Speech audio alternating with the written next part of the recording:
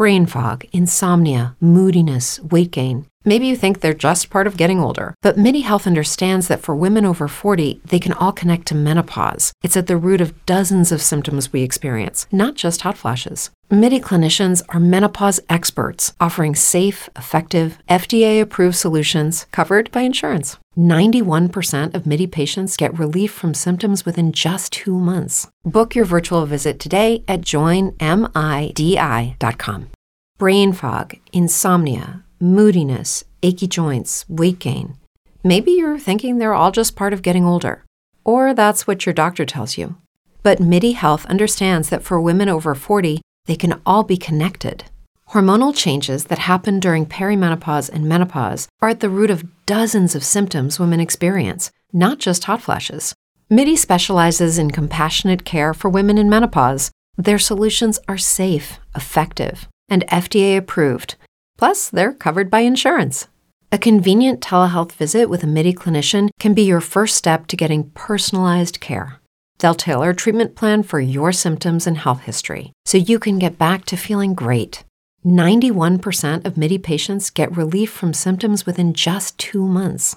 When your body changes, your care should too. Book your virtual visit today at joinmidi.com.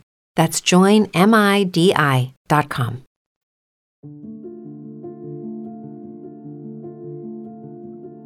Listeners, this minisode heavily discusses suicide and depression. If you are suffering from thoughts of suicide, please call the National Suicide Prevention Hotline at 1-800-273-8255. This lifeline provides 24/7 free and confidential support for people in distress, prevention, and crisis resources for you or your loved ones, and best practices for professionals. Please take care of yourselves. If this topic could potentially hurt your mental health, please reconsider listening. All information shared in this episode is based on a recently filed lawsuit against Truman State University, the fraternity Alpha Kappa Lambda, and Brandon Grossheim. This suit has not yet been resolved, and as of August 8, 2019, no criminal charges have been filed. All information in this episode, of course, is alleged. Thank you.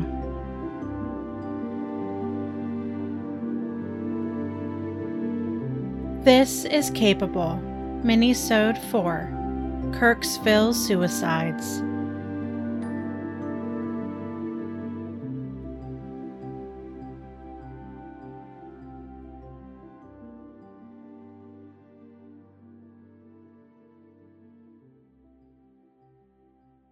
Truman State University is a public liberal arts and sciences university located in Kirksville, Missouri.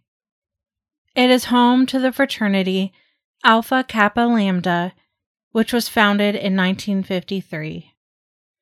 Its mission statement says, "We pride ourselves on emphasizing Judeo-Christian principles, leadership, scholarship, loyalty, and self-support. We are a united brotherhood brought together by the common goal of bettering ourselves and the world." Over the course of 2016 through 2017, their common goal was halted by 5 suicides that were committed by people all associated with the fraternity. 3 of the suicides were committed by members of Truman State University and the Alpha Kappa Lambda.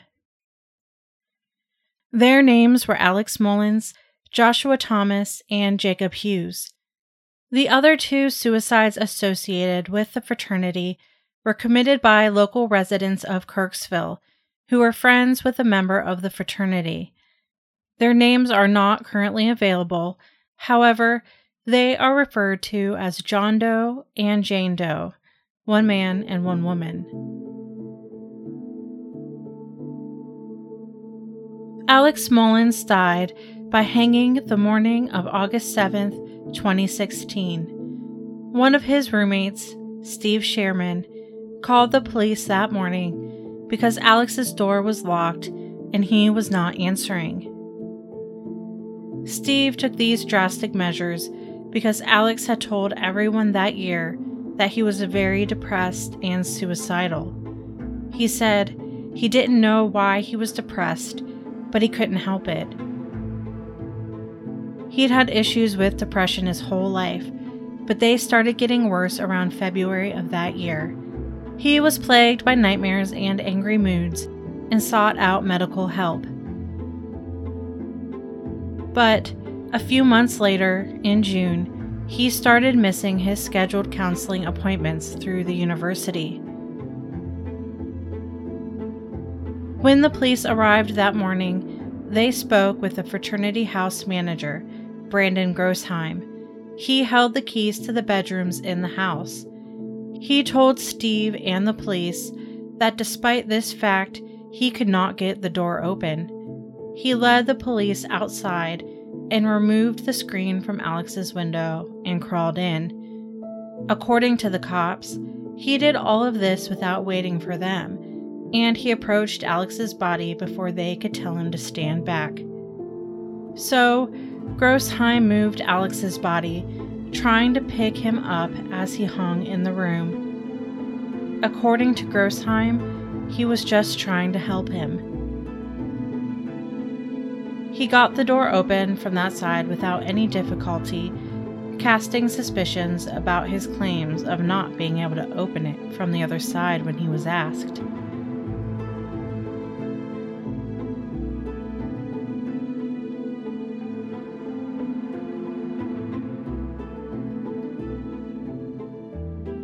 The fraternity was also aware that, like Alex, their fraternity brother Jacob Hughes also struggled with depression and anxiety.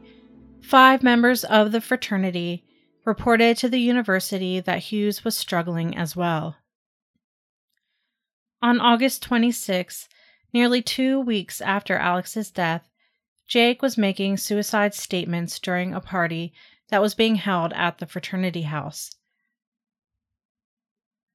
As the house manager, Grossheim was asked by other members of the fraternity to watch him for his safety.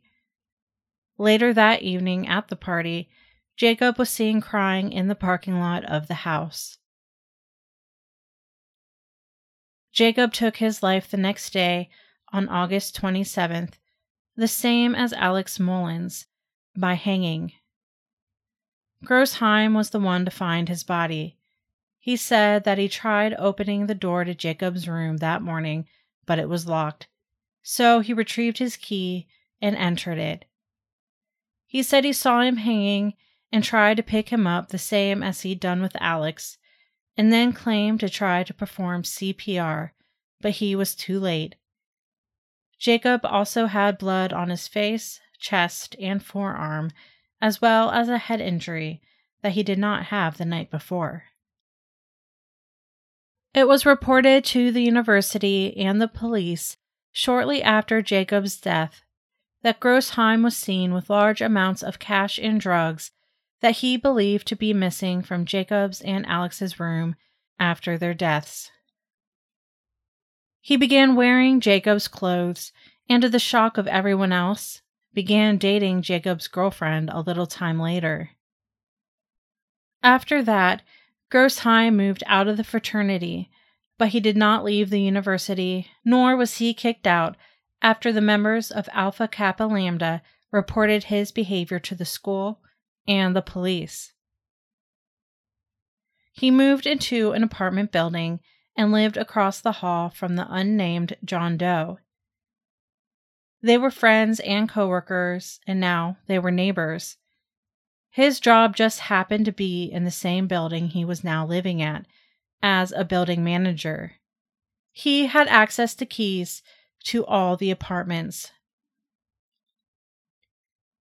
Some members of the fraternity were also friends with John Doe and were all aware that he had also had issues with depression.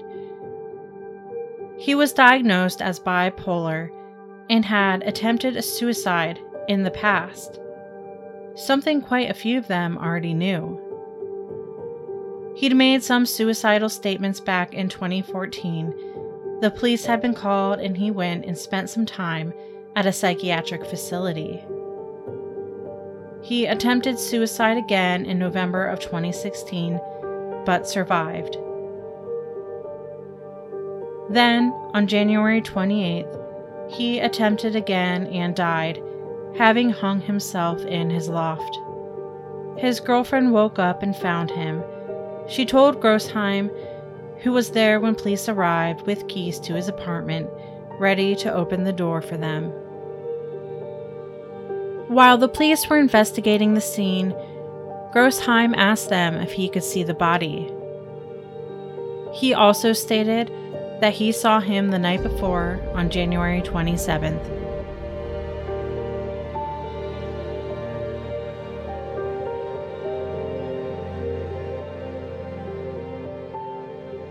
As the investigation into John Doe's death progressed, Grossheim's own family members called Truman University's counseling services, requesting all the information they had on Grossheim's connections to the suicide, but he would not allow them to speak with his family.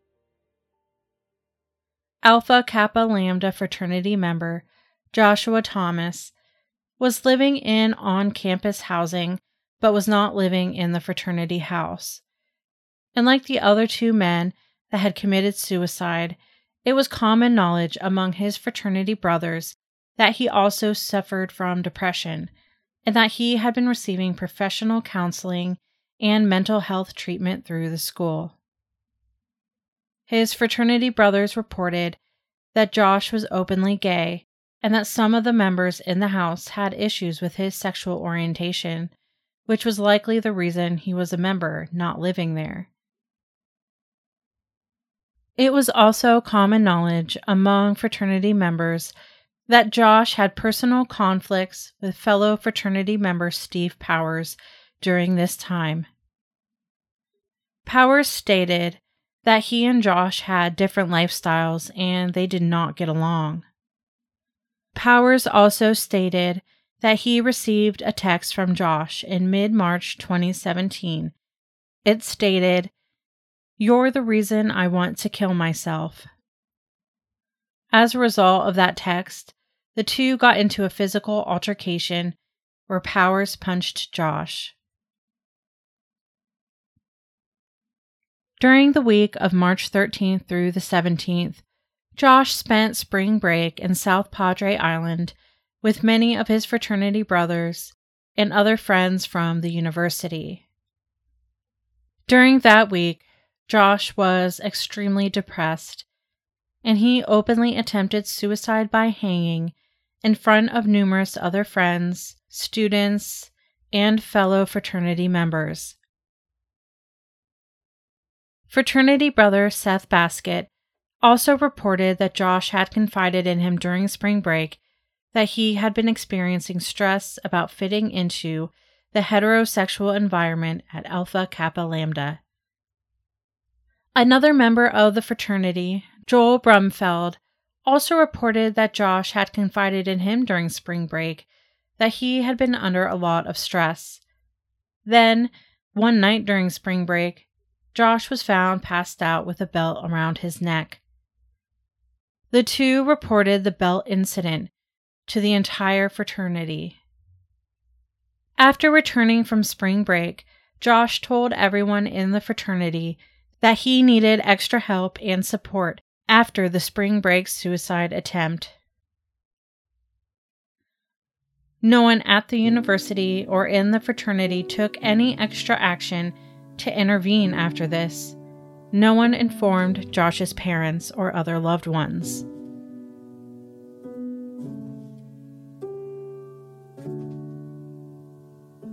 On the night of April 5th, 2017, Josh went to a rock concert in St. Louis. He arrived at the fraternity house at approximately 2:30 a.m. and said he was going to study. At approximately 4 a.m. April 6th, the girlfriend of one of the members found a handwritten note on a napkin that had been slipped under her boyfriend's door. The note said, "Smoke a bowl for me," and was signed Josh. There was $48 in cash attached to the note. She and her boyfriend went downstairs in the house, and they began to look around the building for Josh. While looking for him, they found an open laptop computer in the house library. The laptop was playing music, and there was a note handwritten onto the napkin in pink highlighter laying on top of the open computer that said, "Read me." There was an essay that had been typed into the computer. The essay was a long suicide note and appeared to have been written by Josh. At the end of the essay, it said, "I can't do it. It won." The essay was last modified at 4:12 a.m. They then found his dead body hanging from a dog leash in the storage closet of the house.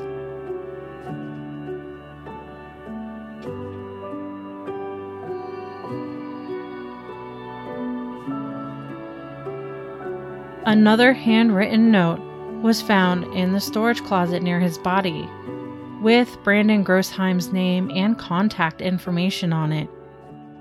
After Josh's death, police visited Grossheim at his off-campus apartment to ask him questions.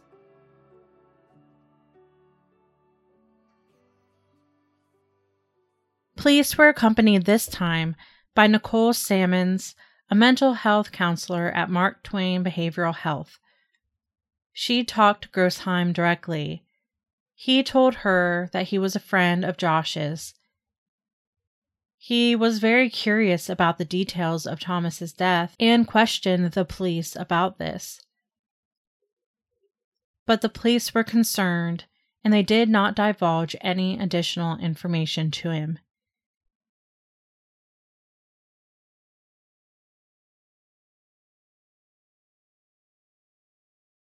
These 4 men were all directly connected to Grossheim. They all killed themselves in the same manner, hanging, and he had access to their rooms by holding their keys as a part of his responsibilities, and they were all living in very close proximity to him when they took their own lives. The 5th death was Jane Doe. Though the exact cause of death has not been released, it is claimed she also killed herself. She was also a close friend of Grossheim's, and he said that he was indeed the last person to see her alive. Police interviewed him about her death as well, and a computer voice stress analyzer known to authorities as CVSA detected deceptions in his statement to the police about her death. Her death is still under police investigation.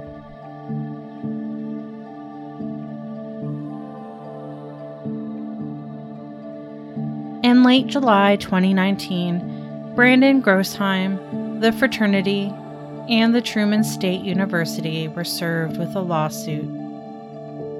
The parents of Alex Mullins and Josh Thomas were the ones to compile the lawsuit, wanting to see some sort of justice brought for the deaths of their sons and the 3 other people connected to Brandon Grossheim. Grossheim labeled himself as a peacekeeper and a superhero. He reported that he was drawn to people with depression and gave themselves step-by-step instructions on how to deal with mental illness and, quote, do their own free will. People that know Grossheim came out and said that he was obsessed with death. The lawsuit alleges that in this statement, he was saying that he was giving the victims step-by-step guides on how to take their own lives. They claim that the fraternity and the university were negligent for allowing a suspicious fraternity brother to be alone and have unfettered access to the victims. The university released a statement saying they strongly disagree, and it will become clear that they are not responsible for the deaths of the students. The fraternity released a similar statement after saying, "Our sympathy continues for the family and friends of our lost brothers of the 11th chapter of the Alpha Kappa Lambda." The death of these young men during the 2016-2017 school year greatly impacted the 11th chapter and the surrounding community. Like Truman State University, the fraternity of Alpha Kappa Lambda Incorporated, the national fraternity, strongly disagrees with the allegations in the lawsuit to the extent those allegations are directed against it, and will vigorously defend the lawsuit. The family's attorney, Nicole Gorofsky, said that Grossheim could be charged under Missouri's voluntary manslaughter law, which prohibits someone from assisting another person in committing suicide. "This situation has been swept under the rug," she said. The university held a short symposium on suicide, and the fraternity seemingly shrugged their shoulders, and everyone went away quietly. But no one told the public, parents, or students on campus about the psychological manipulation that had been involved, that a fellow student and fraternity brother was a danger.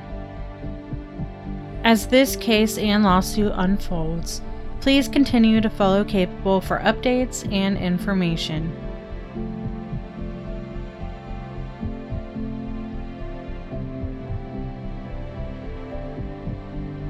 This episode of Capable was written, edited, and produced by me, Laura Davis.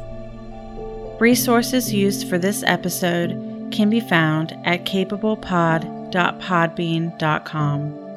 If you wish to support the podcast, you can visit my Patreon at capable.patreon.com.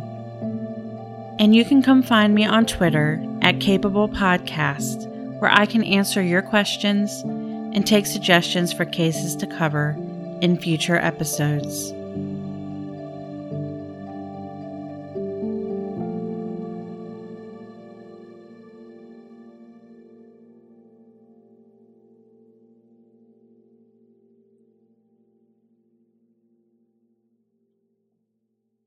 Brain fog, insomnia, moodiness, weight gain. Maybe you think they're just part of getting older, but MIDI Health understands that for women over 40, they can all connect to menopause. It's at the root of dozens of symptoms we experience, not just hot flashes. MIDI clinicians are menopause experts, offering safe, effective, FDA-approved solutions covered by insurance. 91% of MIDI patients get relief from symptoms within just 2 months. Book your virtual visit today at joinmidi.com.